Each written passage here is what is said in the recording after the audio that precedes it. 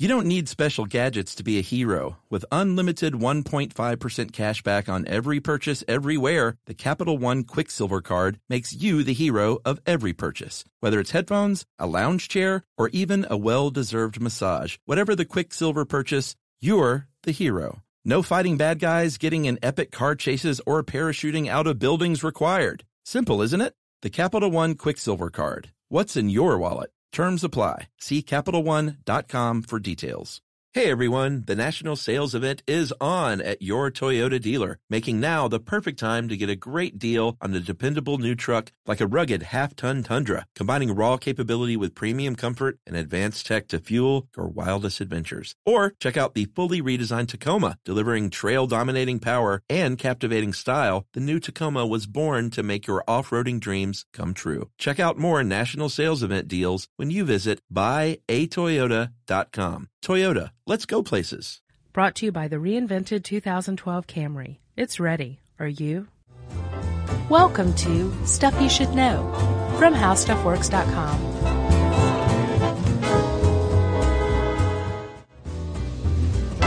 Hey, and welcome to the podcast. I'm Josh Clark. Charles W. Chuck Bryan is rubbing his hair out across from me. That makes this Stuff You Should Know featuring Chuck rubbing his hair. I thought you said rubbing his hair out. Out. How do you do that? What does that mean? It was removing my flat hair? Against your skull, and now it's standing Oh, up. okay, sure. Sorry. Our colloquialisms cause problems sometimes. Every don't they? now and then. Yeah. You all right? Yeah, I'm good. You done vomiting? Yeah. 24 hours, dude. Yeah. Like to the minute, almost. I'm glad this table is keeps us as far apart as Oh, I couldn't. I don't think I could. projectile over here. Oh, I thought you meant get you sick. You mean vomit on you? Both. Yeah. I'm kind of afraid of both. Neither one will happen. I'm good.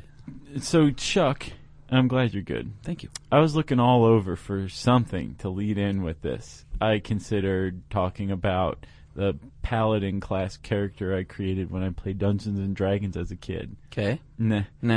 I don't remember his name, so it's kind of stupid. Right. I searched news for knights, and I found that in Crestview, Florida, the knights overpowered the hobos in volleyball. Oh, really? Yeah. But it made for a pretty good title, Knights Overpower Hobos. Sure. And that was about it. That's the best I got. There's nothing going on with knights really these days, except the occasional CBS News article about somebody getting an honorary title. Yeah, some musician or actor. This is. Oh, I guess there's other people, but they get all the press. Yeah, definitely. So there's not a lot going on with knights, but I can tell you something. If this were the 13th or 14th century, we wouldn't be recording a podcast. No, but we would. There'd be news about knights all over the place. Oh yeah, sure. Everywhere. They reign carved supreme. in wood. Uh-huh. Yeah. So let's go back to this. Let's talk about knights. What happened to them? Where did they go? Where did they come from? What did they do in between? Let's get to the meat of this, shall we? Yeah, sure. Take it, Chuck. Oh, Josh, I'm going to go ahead and start with what was going on back then after the fall of the Roman Empire. So chronologically it is, eh? We'll start at the beginning. Okay. As far as knights are concerned. We're talking about Western Europe. Yeah. After the fall of the Roman Empire, it was sort of a lawless mess. Yeah, it was chaos. Of an anarchy. area. No defined countries, no defined governments. No laws that anyone was, abiding by. Right. It was but awful. People were still managing an existence. Yeah, it was sure. just often threatened by violence. Yeah, like if I see something that I want, I will take it. Yes. By force. Including your dog. Those are the good old days. Yeah. Or that keg of beer. Right. And because of this, it was a little bit hard to control. So if you were, let's say, Charlemagne, and you had a lot of this land, right, you might want to do something, might want to impose some sort of restriction or a body to kind of rule or take care of things. Perhaps a geopolitical system? Yeah, without it being a government. Well, it was a government. It's a form of government. It's also a form of economics, too. Feudalism, right? Yeah, feudalism. Right. So Charlemanism. It was sort of Charlemagne. That was the original name. Right.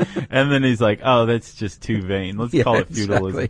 Exactly. Charlemagne was a Frankish king, right? Yeah. And he had just a bunch of land, I guess, that he conquered, or he just said, hey, this is mine. Yeah. This land is my land. Not this land is your land. Right, exactly. And since he lacked a central government, he said, hey, you're a buddy of mine. You're an ally. I trust you. Your dad and I fought in the war together. Yeah. Here's some land. It's yours. But you owe me big time for that land. Oh, yes. And this is the basis of feudalism. One person doles out land, the king, the ruler, doles out land to the secondary ruling class, nobility, and that's their land. And in return, they pay for the land through military service generally. Yeah, right? Protection, basically. And then one rung down below nobility is the serf or peasant class. Yeah. And they're attached to the land. They're essentially slaves. Yeah, they got the short end of the stick. They definitely did. So they pay for their land that the nobility is doled out to them, so it's subdivided even further, by giving the noblemen that they serve, or vassal, I believe they're also called, Yeah. Food or crops or goods, right? Yeah. So that's how they paid for their land. But they didn't have much of a choice. No. Right? And the feudalism worked because Charlemagne is he's able to keep all of this land by giving it to his friends. The fiefs? Who are going to, that's the land, right? Yeah. Who are going to protect it against foreign invaders because it's theirs, but really it's Charlemagne's. Well, yeah, and then the vassals, the knights, they wanted to protect the serfs because they wanted to, the knights made most of their dough, from what I could see, by their land ownership and farming. And we'll get into the other ways they made money too, but they wanted to protect their dudes so they could, prosper. Well, not only that, a knight could make money by serving in the stead or the service of the noble person that is paying them. Yeah. Because you had to, you paid for your land through military service, either directly by yourself or by paying somebody else to do it for you. Yeah. Or by producing land. And the feudal system did away with the middle class and common land. Yeah. It just did away with it because Charlemagne was like, this is mine. Right. And you work for me now. And it's sort of yours, but it's really kind of mine. But in return, there was that social contract, which led to basically trading freedom for protection. Yeah. Which is the basis of government today. Yeah, if you think about it. So the knights were born out of that, right, Chuck? Yes, sir, pretty much. What it did too was, with feudalism, it gave you, in a time of chaos, it gave you a path, like a career path almost, in a way that you could advance in life, if you wanted to. Yeah, because part of feudalism was the land grant, right? Was bestowed. It was passed down through the family line, and they just decided to do that. There was never any part of feudalism where it's like, well, we're going to set it up like this. It just kind of evolved, right? So a landowner could pass it to his oldest son, but he may have more than one son, and the other son's like, I want to be rich too, so I'm going to go become a knight. Yes, exactly. Right? And knights were not. You weren't born into knighthood. You were born into being ultimately a page, and then later on a squire. But you had to earn your knighthood for sure. Right? Yeah. If your dad was a knight, you were automatically a page. But poor people could also conceivably become pages themselves. It happened, Ledger, right? Yes. Apparently, I didn't even see A Knight's Tale. You didn't? No, did you? It was this weird anachronism. Well, yeah, because like they had modern music, to Golden Years and everything, and it was weird, but it was a pretty cool movie. Paul Bettany was in it. I like that guy. Some other guy who you'd recognize, who was Steve the Pirate in Dodgeball. Yeah, I know that guy. He was in it. And then this other dude, and then that other beard. guy. Yeah. And that girl. R.I.P. Heath Ledger, by the way. Oh, yeah, really? That was a big one.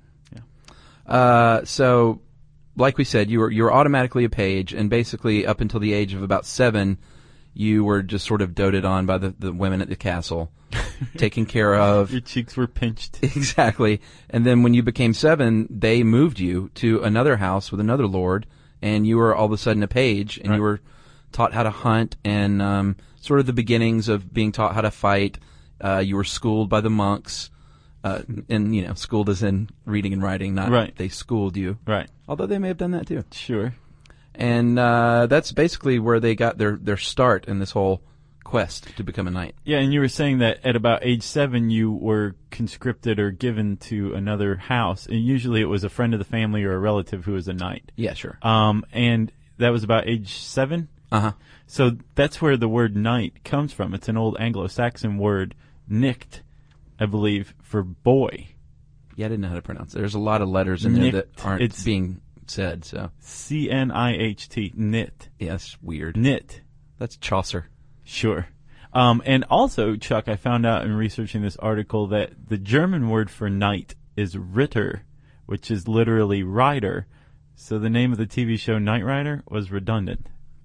Interesting. Yeah. Rider. Yeah, or That's why Knight. And the Germans love Hasselhoff.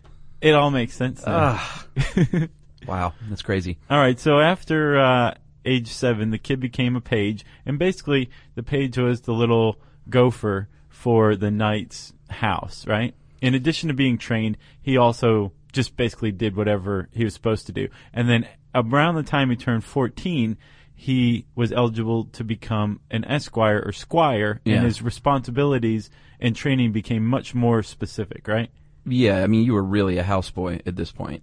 There's Right. a lot of work that went into it, like 14 years of work. Or I get the feeling from page to squire was a little more learning, Right. but then from squire to knight was when the rubber meets the road. Yes. Although Then there it was was time not- to get serious. There was not rubber or roads, but you know what I mean. There were trails. trails. Yeah. That's where the hoof met the trail. How's that?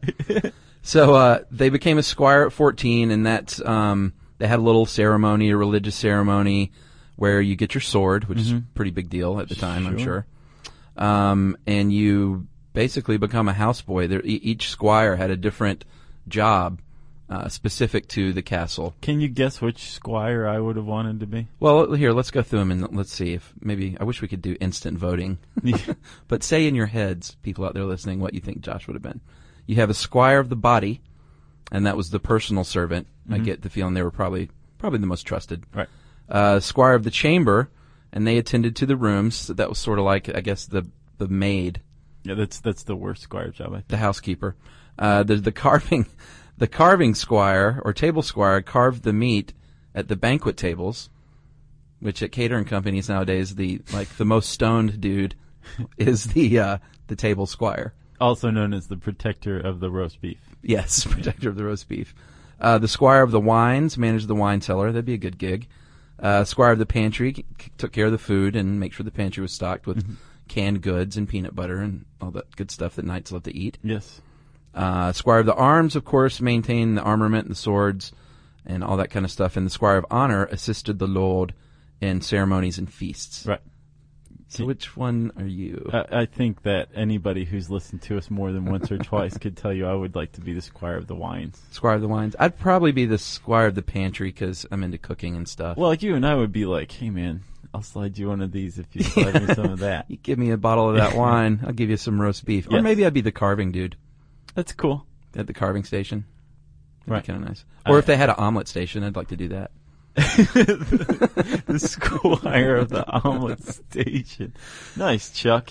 So, from hanging out with at these feasts and carving the roast beef and making the omelets and tending the wine, the squire was also being indoctrinated into a higher lifestyle.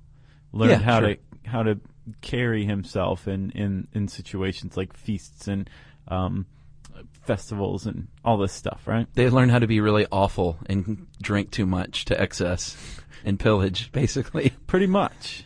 It wasn't as lofty as it seems, I would imagine. No, it's been knighthood, I guess we should probably say, has been romanticized almost entirely through literature that Big time. actually originated in the 13th century, I believe. Oh, really? While this was going on, they started to romanticize it. Sure. Kind of like Billy the Kid's stories that were read by the youngsters Right. back east in the 19th century. From the little cereal books? Sure. All right, so what you're doing is you're learning all these things, like you said, learning how to be a bad person. Actually, that's not true. You don't want to offend the knights You today. don't want to offend the knights. Elton John will have your head. But they also they started to do a little bit more training in the martial arts of knightdom, like how to handle and ride horses. How to strike someone over the head with a heavy hammer. Yeah, with a heavy hammer. They started wearing the chainmail to get used to like walking around and that kind of stuff and all the weight. And I looked this up, Chuck. Chainmail and plate mail weighed about the same, 40 to 50 pounds, which seems like a lot, but it's about half of what the average foot soldier in the U.S. Army today carries. Really? An average rifleman carries about 91 pounds of gear. Yeah, but did the knights carry stuff in addition to just the armament? They had squires. Oh, well. Another duty of the squire was when the knight went into battle. Yeah. Or tournaments. Right. But in battle specifically, he went with him. And if the knight fell, he was expected to basically aid and protect the knight as he got up. Yeah. And actually, we should just, since you mentioned that, we should go ahead and point out that you could become an instant knight on the battlefield. Yeah. And I get the impression that if you saved your knight's bacon, you might have a good chance of just being knighted right there on the battlefield. Right. A knight was bestowed with the ability to invest knighthood into a squire under circumstances like that. But for the most part, they followed a process, right? Where once you turned about 21, if you'd proven yourself a decent squire, if you weren't just completely, fat from being the squire of the pantry, your liver had given out from being the squire of the wine. Right. You could become a knight, right? And usually this took place during an event, like a larger event, like the Christmas or Easter feast. Yeah, or weddings. A nobleman's wedding or a festival or something like that. Yeah, and you could be bestowed knighthood by other knights, kings, nobles, clergy, and I get the impression that the most favorite way, if your father was a knight, he might do the double tap. Sure. Not the double tap of the SWAT teams and the Delta Force. No. But the sword on either side of the head, a little tap on the shoulder. So the squire would sit up for a night praying, right? And when he was finally knighted, he would take an oath that usually included several points, right? Yeah. Defending a lady. Oh yeah, that's a big one. Speaking only the truth. Being loyal to his lord. That's a huge part of the feudal system. Yeah. Being devoted to the church, that was also that came to be a huge part of being a knight. Yeah, with the Crusades. Yeah. Defending the poor, being charitable, defending the helpless, being brave, and then getting into more specific rules too, right? Yeah, these crack me up a little bit. Like fighting only one person at a time. Yeah. Never avoiding a dangerous path out of fear. See, I would have failed that one. I would have been like, that path looks a lot safer to me, so let's go that way. Yes. That seems like a smart thing to do, not a cowardly thing. Right. That's just me. But if you framed it like that, you could be like, well, I didn't avoid that path out of fear. I avoided it because it's out of intelligence. Yes, exactly. Never taking off your armor during a quest except to sleep. That'd be such a drag. It would be. Can you imagine, like, you get back after the battle and you're kicking it around the campfire, and all you want to do is take off your armor and relax? Yeah. But then the guy who does next to you takes an arrow in his back, and you're like, man, I'm glad I kept my armor on. Yeah. While you're beating someone's head in with the warhammer. Yeah. That's what you're thinking. There's also, this one kind of got me, because I would just want to go to sleep. And if I didn't feel like talking, I wouldn't want to talk. But apparently one of the oaths that a knight took was to, upon returning from a quest or a journey or a battle or something, he would entertain the person he was conscripted to with his stories. See, I'd be great at that part. You definitely would. I'd just be like, I don't feel like doing this, so I'm not gonna do this. We should call this one Why Chuck and Josh Would Be Horrible Knights. I think you'd be a good knight. Oh, really? Sure. That'd be a good pantry tender, and that's about it. What was the last one there? The one that if he was taken prisoner, he would give up arms and horse to the opponent, and never fight the opponent again without the opponent's consent. Yeah, I wouldn't want to fight that opponent again. If they beat me down? You wouldn't want, like... Revenge? No way. Oh. See, that's why I'd be a bad knight. Chuck, revenge makes the world go round. Yeah, you're right. Who are you to buck that trend? That's true. And once you were indoctrinated, you would get your sword, like I said, and then you would also finally get your armor and your horse, and right away they would kind of throw you into things in the form of demonstrating your abilities. Right. Not on the battlefield. No, you kind of hop on a horse. I imagine this to be like, some like hormoned up kid Sure. who's like, yeah, man, watch this. And Yeah. he's like, starts beating up on like other little kids who Right. are still squires, you know, With that their kind of wooden thing, swords. in front of everybody. Yeah. Sure. Except now he's got a real sword. And also, Chuck, we should say those oaths that the knight took. Yeah.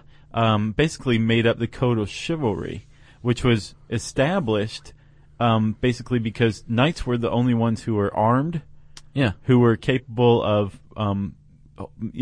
battling on horseback, and could just completely wreak havoc Oh, yeah. anywhere they wanted to. So the code of chivalry, especially defending the poor and the weak, So they didn't kill the poor and the weak. right, or Yeah. take their stuff or whatever. So this code of chivalry was intended to keep these comparatively powerful people from just doing whatever they wanted. Right. That was ideal. It didn't always work out. Like, knights also generally pillaged and plundered and took whatever they wanted and Yeah. ignored the chivalric code, Yes. Which it comes from the French word, Josh, chevalerie. which means chivalry Yes, in it French. does. That's what skills to handle a horse is actually what it means. Yeah, and originally that's what knights were, just like Remember the Samurai. They Yeah. were originally horsemen. A lot of commonalities between these two, actually. They both went the way of the dinosaur because Uh-huh. of gunpowder, which Oh, we'll yeah. get to. Well, there's the spoiler. But you can also make the case that the fall of the Roman Empire, feudalism, and the invention of the stirrup all allowed knighthood to develop. The stirrup showed up in the 8th century, and it allowed stability while Right. you're staying on a horse and lancing somebody. Well, and imagine with all the armor and everything, too, it probably helped to get up on the horse to begin with. But that was pretty much like if you could fight somebody on a horse, you Yeah. were a knight before all of this tradition was Right. was dressed alongside of knighthood. A mounted soldier is essentially what a knight was. Yes. Should we talk about weapons? Well, yeah, I just mentioned the lance, right? Yeah, Which the was- lance was basically like a spear earlier on. Right. And then later on it developed the handguard and a metal tip on the end of it.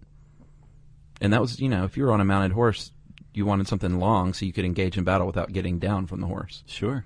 Then they had their sword, double-edged, carbon, what kind? Carbon steel? Yeah, but usually light on the carbon steel. Oh, light on the carbon steel. Heavy on the ketchup. Right. And they had the crossguard hilt and the pommel, which, you've all seen Excalibur. It's that classic-looking sword, very large. I would imagine pretty heavy. Yeah. I've never picked one up. And they, depending on how much money you had, determine how fancy your sword was. Yeah, it could have like a prayer inscribed in it. Sure. Or your name. Or, yeah, they found, so funny, yeah. please return to Josh Clark. Can't you see it like pinned to like your plate mail? Right. Your gauntlet. Yeah, exactly. So the sword and the lance were the two main weapons, right? Yeah, you've talked about the Warhammer a couple of times. I imagine that's probably what you would have liked. Did you look up the Warhammer on Google Images? Yeah. So it's like they're not as big. It's not like Thor's Warhammer. No. It's like a tack hammer Yeah. with the pointed, like the rounded, curved, pointed end on one side, and then a hammer on the other.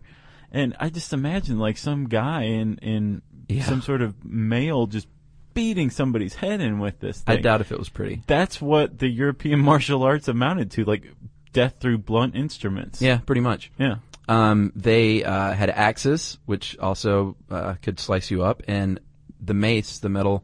It wasn't the mace the metal ball on the end of the chain? That's Isn't that a mace? I think a mace isn't on a chain. I Oh, think it's the just on Morning the- Star is on the chain. Right, there you go. If my paladin training serves me, I think the Morning Star is on the chain. Right. The mace is a pointed ball Just on the end of a affixed to stick. Wow.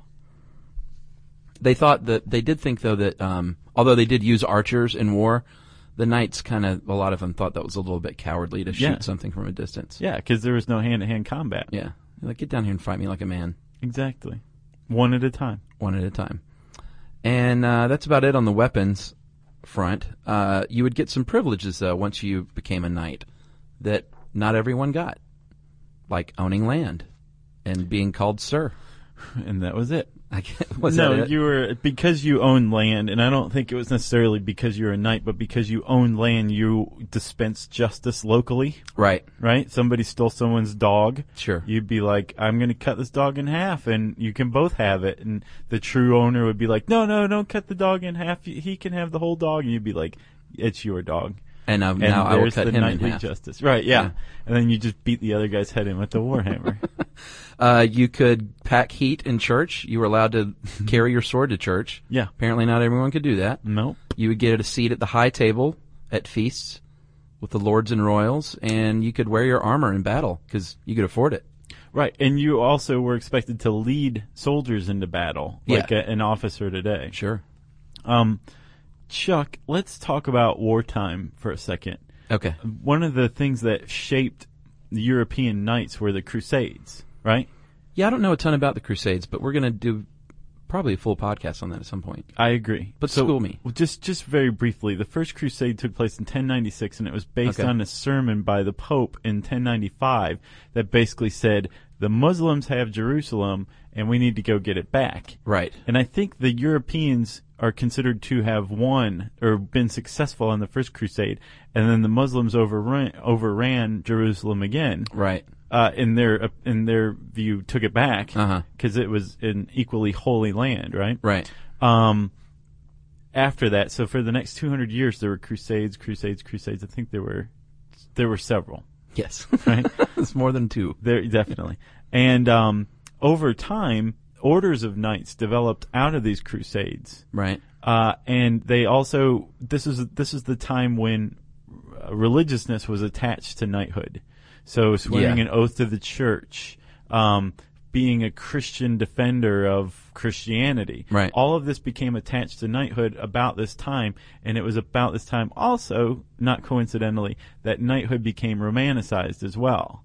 Sure. So that they had popular support. Yeah, they were pious. They were defending your freedom, Exactly. defending God. I think the stirrup, feudalism, and the Crusades are what really shaped knighthood in Europe, I would say. Isn't it crazy how Christians and Muslims All this time. have been going at each other? Yeah. I don't see that changing anytime soon. That's why we have to do one on Crusades. Yeah. Josh, let's talk about peacetime. Okay. You want to? Yeah. During peacetime, they would have tournaments, much like you would see at medieval times restaurants these days. You ever been to one of those? No. I haven't either. In fact, the only thing I know about him is from the Cable Guy movie. Same here, actually. Yeah. Janine Garofalo is the waitress, the medieval waitress. I don't remember that part. She was really funny.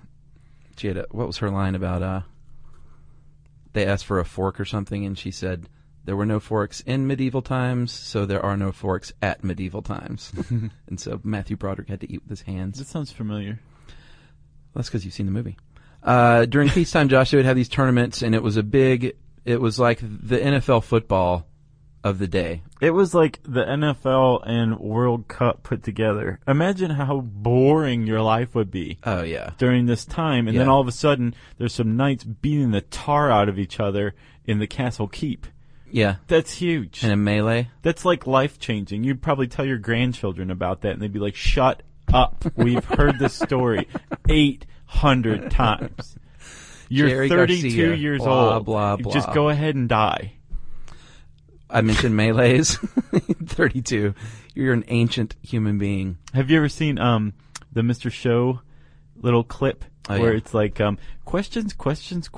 Yeah. Modern man can think of 3 questions. It's set in like a medieval village. Yeah.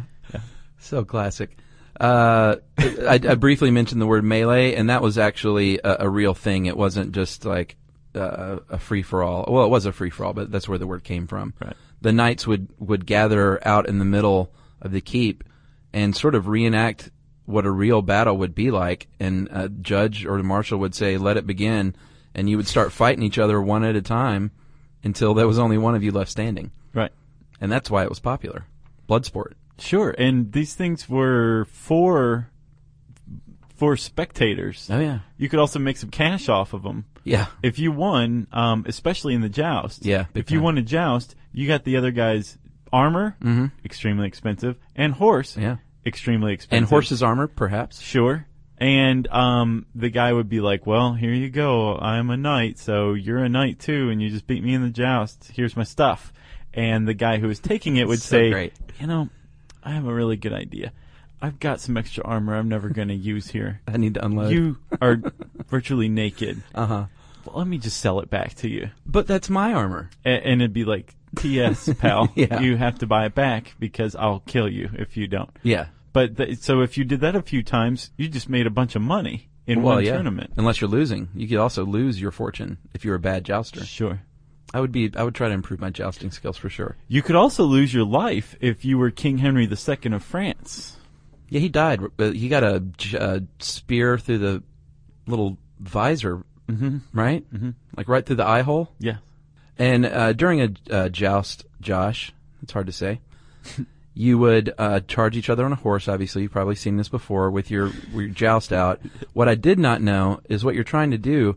I always thought you were just trying to knock them off. You're trying to break your lance on their body. Well, you won if you knocked them off, but you could also win through points by breaking a lance or just even making contact. But I'm under the impression you got more points if you broke your lance. Well, and you get more points according to which body part you break it on. Like Sure. if you break it on a dude's head, I would say that's probably more points. Yes. Although back then maybe that was in poor form. Maybe that was penalized. Who knows? I don't know. This is a culture where, again, the martial arts consist of beating other people to death with blunt instruments. And you were talking about making a ton of money. There was a famous knight called Ulrich von Liechtenstein. And he's the one who Heath Ledger's character Imposters. Pretended to be? Yes. Yes. In that movie. And he's a legendary knight who apparently was pretty good at jousting. He actually wrote an autobiography. Really? Yeah. It's in the source. In Middle English? Yeah. That must have been a fun read. Yeah. I think it's translated into late English. Old English with an E. 800. Oldie? Yeah. Emily's parents used to live in one of those neighborhoods where it's all, Old English. Nottingham Forest. Yeah. Sherwood Forest. Their street was Crown Point, but we called it Crowny Pointy because it was obviously had E's. Yeah. And I always call Avondale Estates ye olde Avondale Estates. Yeah. Did you know there is no word ye? The Y-E is still pronounced the. Really? Yeah. So when I say ye old, I'm just a moron? There's no such thing. Wow. Yeah. I'm ye old But moron. again, Chuck, I think one of the things that we've done with this show is prove that if you can get your point across, that's correct. Oh, okay. Gotcha. Let's talk about armor. Okay. Chainmail. Well, first they had leather. Yeah, which is borrowed from the Romans. Yes. And leather was pretty good for like a sword swipe. Yeah, it protected against cutting blows. Yeah. But if you were going to be run through, you're in trouble. Exactly. And the same with chainmail. Chainmail was good and would protect you even more from a slice, but still a big joust or a lance jousting you, puncturing you, a big sword, your chainmail's probably not going to work out that well either. And it says in this article that was also borrowed from the Romans. Untrue. Chainmail was developed by Celts in Eastern Europe as far back as the 3rd century. Does it say that in here? No. Okay. And then if you had some serious dough, you would get the plate armor, which if you've ever seen like the knight standing in the corner, not the real knight. The suit of armor. Yeah, the suit of armor. That's exactly what it is. They protected you a lot more from a puncture wound, but still wasn't 100%. And where you're really vulnerable was in the gussets, where like in your armpits and the places where your joints would meet, where you had chainmail underneath. Yeah. That's what I was going to ask you. They wore chainmail and the plated armor. So does that equal what a modern day soldier would wear? I read that chainmail and plate mail weighed about the same, 40 to 50 pounds. So then I guess if you were wearing both, it'd be 80 to 100 pounds of armor. Right. Yeah. And apparently they could move around pretty well in these. It's not like in the funny movies when you see them like on the ground writhing about because they can't get up. Right. Apparently you can move okay. Not like if you were wearing nothing at all, because that's when you can really move, when you're naked. Right. But you could get up off the ground. You could mount a horse. But that doesn't do anything if you got a gun pointing at you, does it? No, it doesn't. And actually, I can't remember the show, but it's one of the shows where one ancient warrior battles another ancient warrior. Yeah. And I think the it's one, called Battles of the Ancient Warriors. something. There's like 5 of them in there. Yeah, there's a few. There was I saw pirate versus knight, right? I would say Knight would win. No. Oh, because they had gunpowder. Yes, that's exactly right. If that pirate had just had his sword, he would have been totally screwed. Mm-hmm. But he had gunpowder. Yeah. And this is a really good point that gunpowder made knights obsolete. Sure. Actually, by the way, in the pirate versus knight battle, at the end, the pirate gets the knight down, pulls his visor up, and shoots him in the face, and that's that. Serious? Yeah, it's really graphic. Did they reenact these? Yeah. Wow. Yeah, they battle. I got to see that. But the gunpowder brought about the end of the military martial knights. Yeah. Because number one, there was no more, like, you couldn't make armor that was going to defend against firearms. Right. And that was a huge hallmark, a characteristic of a knight, the ability to wear armor and fight on a horse. Not everybody could do that. Right. And that same specialization became obsolete by gunpowder because I can just shoot you with a gun. Right. You go ahead and study for 14 years your little sword play and protect Yeah. the wine, and I'll just shoot you in the face because I'm a pirate. Sure. So that was the end of knighthood, much the same way that firearms brought about the end of the samurai Yeah. in Japan as well. They were just sort of like Asian knights in a way. Yes. Yes. Chuck, Yes. do you want to talk about a few orders of knights? Knights Templar? Do you know how many emails we would get if we just hadn't talked about the Knights Templar? I'm so sick of the Knights Templar. I am too. This whole Dan Brown stuff. I know. Yes, there was a whole group of knights, and they were associated with the devil, but they actually have like this treasure. Yeah. I hate it. It's so played out. So that's the Knights Templar. There was also the Knights Hospitallers, and also called the Knights of St. John of the Hospital, and they cared for the sick pilgrims, which is what they do today. Right, and the Templar and the Knights of St. John of the Hospital, both, and Teutonic Knights, all developed to protect pilgrims on the way to the Holy Land during Yeah. the Crusades. Remember we said the Crusades really shaped knights? Yeah. Order of the Garter. Yeah. King Edward III of England established this in the 1300s, and they were an elite group of knights that are still around today, Yeah. and they're royalty and appointed by the sovereign of Great Britain. Yes, and originally there were women in the Order of the Garter, and that went away Yeah. for many centuries. And then in 1987, Queen Elizabeth said, we're going to get the gals back in this. And Bring in the ladies. exactly. And Order of the Garter weren't the only female knights, right?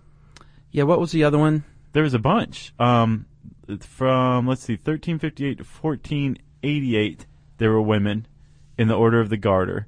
In the Order of the Star of India, that was another order of knights. Yeah, I think we talked woman- about that in the Masons, didn't we? Oh, no, that's the Order of the Eastern Star. Oh, God, I would get those confused. Well, they're pretty close. In 1861, a woman with one of the coolest names of all time, Nawab Begum. It sounds like Barbara Walters is pronouncing it. Yeah. Nawab Begum was inducted in 1861. Order of the Hatchet? Yes. That sounds like probably the meanest female knights would be the Order of the Hatchet. Yes. And they protected they defended the Spanish town of Tortosa from the Moors. And so they said, you know what, you did a pretty good job. We're going to make you the Order of the Hatchet.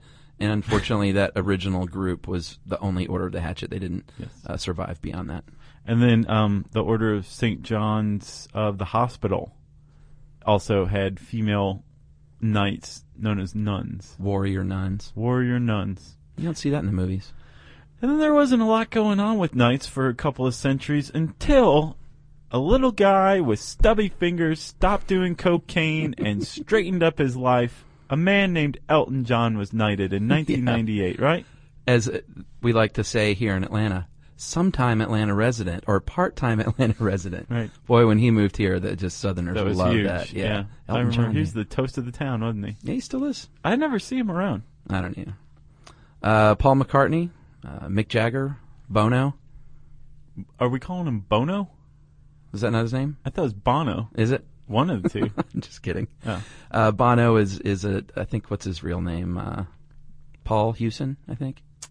I think that's right. Is it? I think so. I don't think they called him Sir I Bono. never even imagined him with a real name. Yeah, his name Paul. Bono Vox was his full name, and it means good voice. Oh, okay. Yeah, he was a little full of himself back when he was a kid in Ireland. And the Edge, what's his name? Tommy Edge? He has a real name, too. He wasn't born the Edge. He was married as the Edge, though. Was he really? Yeah, I remember when he got married. I don't know if, like, in the ceremony, Uh-huh. but in all of the spread, it was, like, the Edge and Mrs. Edge. I think his name's Dave something, but I wonder if those guys ever feel silly now. It's Dave Coulier. That's his name. Oh, is it? I wonder if they ever feel silly, if Edge I know, ever goes... being like 60 and being called the Edge. I'm the Edge. I thought of that when I was 18. It was kind of cool back then. Yeah.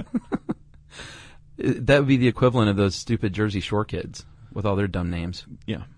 I can't believe I can't believe the Jersey Shore. I've never seen it. I can't believe that in 2010, the Jersey Shore is one of the most popular shows on television. I've never seen it. I refuse. Just take like a minute and watch a clip on YouTube. You'll get everything you need to know. They won't be knighted anytime soon. And who else? Well, if you're a female knight, you're a dame. Yeah, like Dame Judi Dench. Yep. You want to hear some more? Sure. Surprising ones? Oh, yeah. Steven Spielberg. Really? Bill Gates. Scottie Pippen? No. No. He's an honorary member of the Eastern Star. Okay. Bill Gates, Ted Kennedy, got one right before he died. Right. Rudy Giuliani. Really? Who, by the way, I learned has a Blackwater-esque security company now. That's how he's making his money. Called and Rudy's Gang? They're fighting the drug war down in Mexico. Really? Yeah. Wow. I didn't realize that, but yeah. Pele, Colin Powell, Really?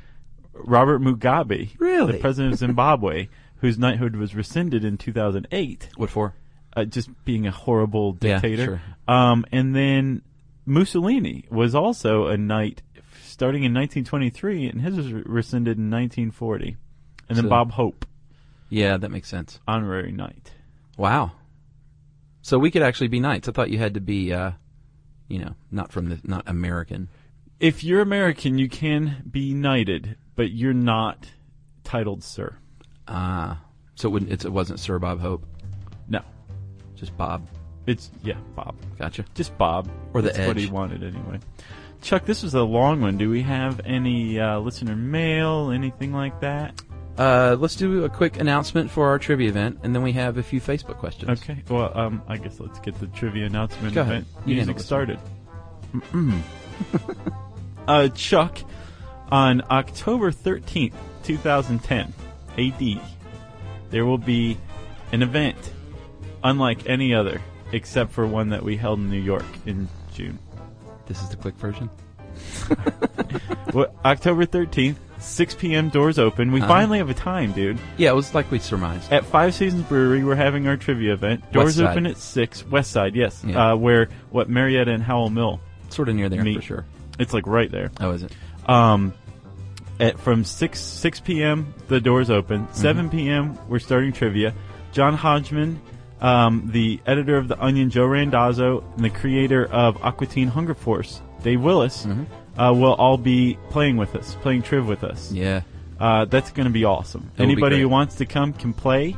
I believe Scout Mob, right? Mm-hmm. They're going to have like some sort of coupon or like half off drink something. Yeah, you they've can get. jumped on the bandwagon here, and Yeah. we're promoting each other. And that's going down October 13th, the night before, at the Drunken Unicorn on Ponce de Leon Avenue. The kind of unofficial house band for Stuff You Should Know, the Henry Clay People, will be playing. Starting at what time? It's a later show. I would get there by 9. They probably won't go on about 11. So- hopefully John and Joe will be there too. Hopefully. We can't promise that. 2 huge days in the Southeast. October 12th, Yeah. a Tuesday, Henry Clay People. October 13th, a Wednesday, our Triv event. Thursday, who knows? We'll all be in Guadalajara by then. I just saw the guys too this past weekend. Cool. They came through town, not playing a gig, but we cooked out and played music, and That's awesome. it was awesome. It was a good time. Did you use your guitar picks? No, I didn't. Actually, I just kind of watched while they played. How many of these can we get to? I don't know. I didn't know we were doing this. This is Facebook stuff. So we have a Facebook page, facebook.com/stuff you should know, by the way. Yes, please like it, because that is good for us around here. Yeah. We get a penny for every person that likes us. I was going to say nickel. Daniel S. says, why doesn't Jerry ever talk? Daniel, Jerry talks all the time. You have no idea. Endlessly. She just doesn't do it on the show. Aaron Hagen says, do Yumi and Emily ever hang out together? Yes, they do, when Chuck and I hang out together. But we forbade them from seeing each other unless we're present. We don't want them talking or coming up with anything to use against us, right? Emily loves Yumi. Well, Yumi loves Emily. Really? Yeah. That's good. Like this, you would tell me, actually, she thinks Emily's a real jerk. Yeah, Yumi can't stand Emily. Katina Franklin Sweetie says, what was your best Halloween costume ever? I was a Hare Krishna one year, and that went over pretty well. I, shaved my head and had the ponytail and no way. Little tambourine and literature and everything.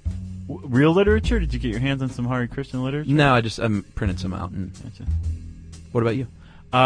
When I was in elementary school, my mom made an upside-down clown costume. So from my shoulders were the legs sticking up. Uh-huh. In between my legs, my actual legs, was the head. Yeah. And then it looked like a clown walking on his hands. It was pretty awesome, actually. That is awesome. Yeah.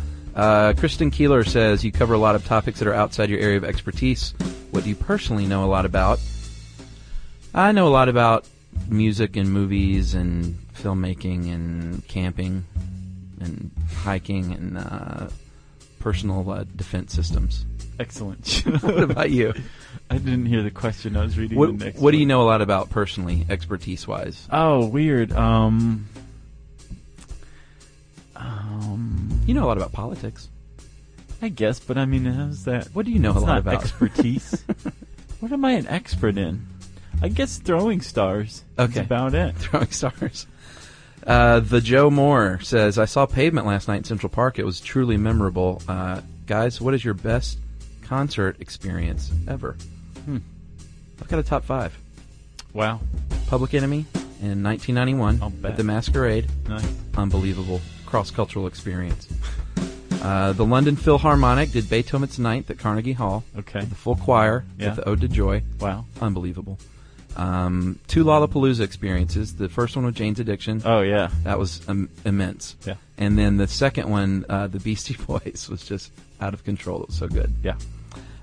Bonnie Prince Billy last year, which I know you hate. Yeah. And Levon Helm. I saw Levon Helm last year, and it was just don't know who classic. that is. He's was the drummer and part-time singer for the band. My favorite group. Oh, the band. Yeah. I gotcha.